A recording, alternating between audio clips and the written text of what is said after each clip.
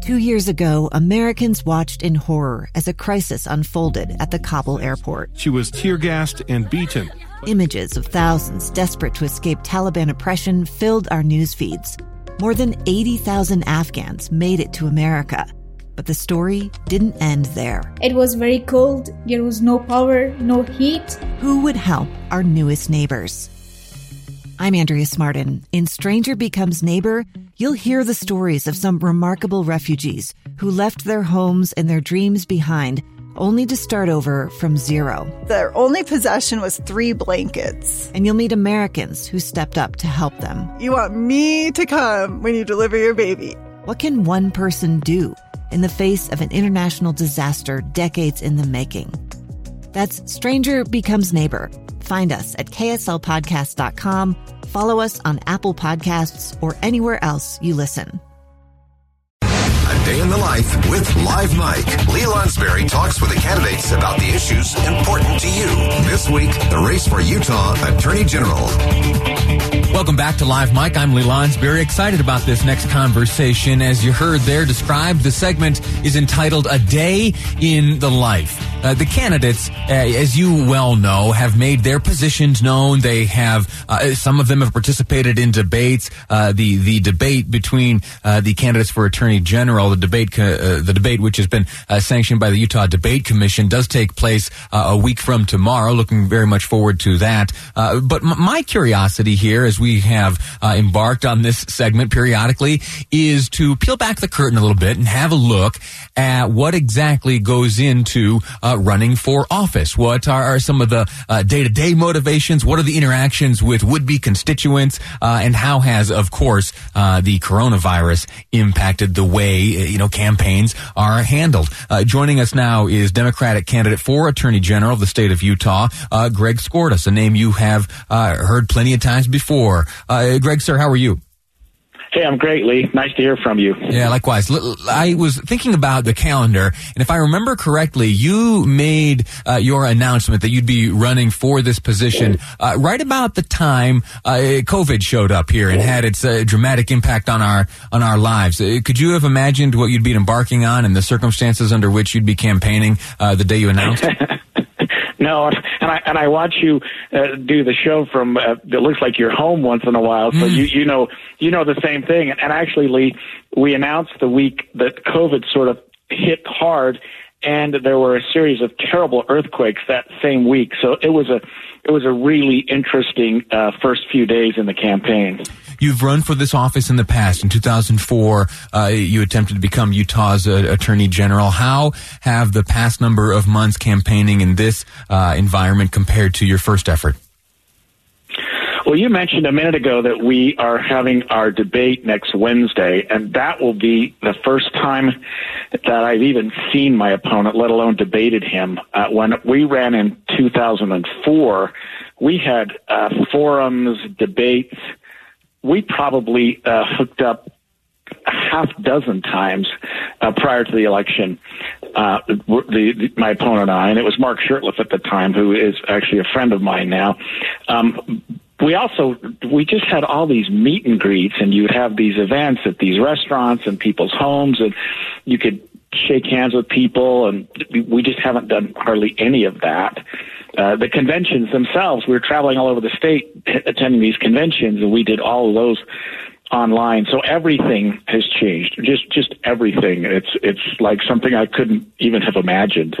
Have you found a way to overcome that challenge? Are you proficient with Zoom and Teams and all the video conferencing tools right now? Is that an effective medium for you? I think we've learned something, Lee. I mean, I now do court via Zoom and WebEx, and it may be the wave of the future in some things. I mean, I can sit at my desk and attend, because I have 3 computer screens now in my office, but I can attend court in 3 different counties without even moving. So in some respects, the necessity that this is all created has been helpful and may end up being good.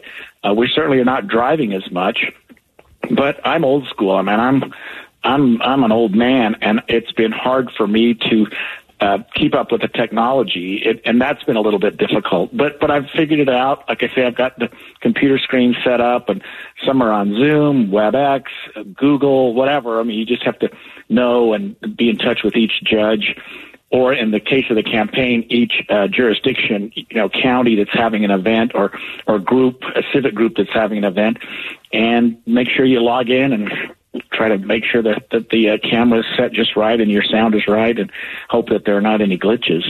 Yeah. We have, during the course of this segment, this Day in the Life segment we've been running for some time now, and also as you flip on the TV or listen to the radio, you hear ads so often for legislative races, in particular Utah's 4th Congressional District. That's a heated one. There's much advertising there. And for the most part, I think voters, myself included, we have a good, thorough understanding of the job of a legislator, specifically a would-be member of Congress. They, have to be expert in all things, ready to either propose legislation or vote on something. But the nature of your job is so entirely different, or rather the job that you're seeking. Attorney General, if you could, would you give us just the Cliff's Notes version of exactly what is the task of Attorney General? Well, the short answer is that the Attorney General is, at least the way I'm approaching it, the attorney for the state. Now, if you're in Salt Lake City, we have a Salt Lake City attorney. If you're in Salt Lake County or Davis County, they have county attorneys. They handle city affairs and county affairs, respectively. But the Attorney General is the attorney for the state of Utah, and that includes not just criminal cases within the state, but cases involving state agencies, cases involving state parks, state roads, state anything.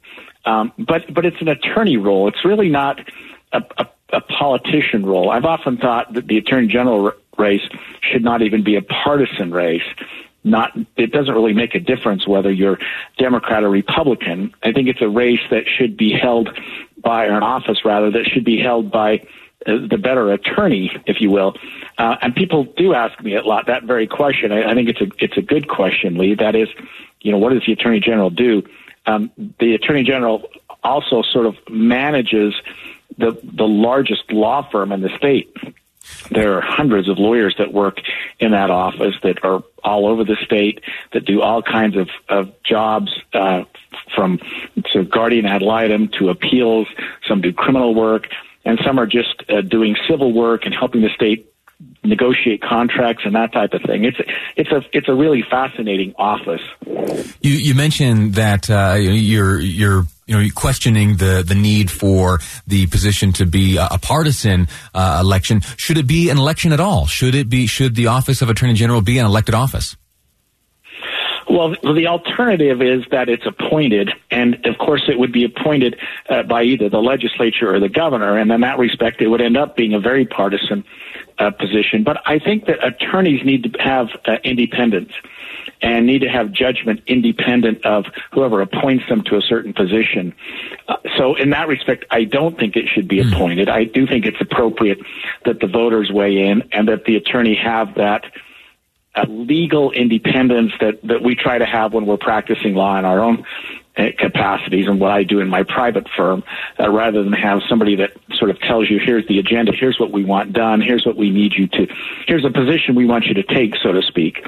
The Attorney General should never be in a position where they're being told to take a certain position, because the position is always what's consistent with the law, what's consistent with the desires of your client, and the client isn't the governor or the legislator, if you will. It's the people of the state of Utah. And so, to me, the people should be the ones that select the Attorney General, and that's the way we do it.